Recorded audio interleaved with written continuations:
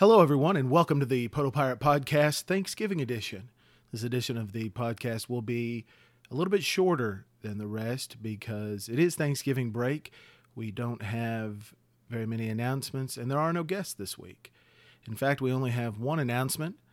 In case you missed it, the Poto Pirates defeated the Cash Bulldogs on Friday 40-7 in the state quarterfinals.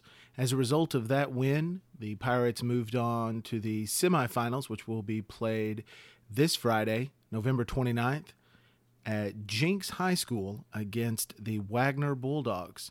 The game will kick off at 7 p.m.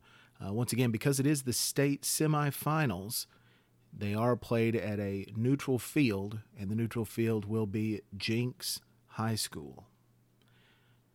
And that is it for the announcements for this week.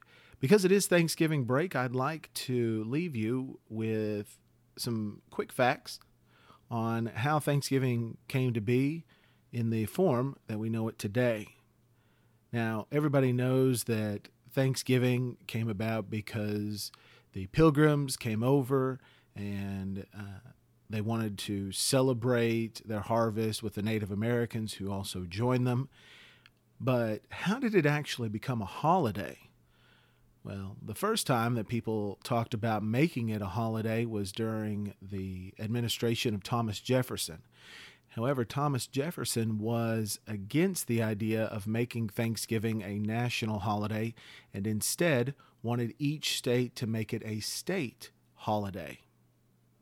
But it wasn't until Abraham Lincoln that the day was declared a national holiday, and most of that was down to lobbying by a woman named Sarah Josepha Hale. She lobbied the president heavily to get Thanksgiving made into a national holiday.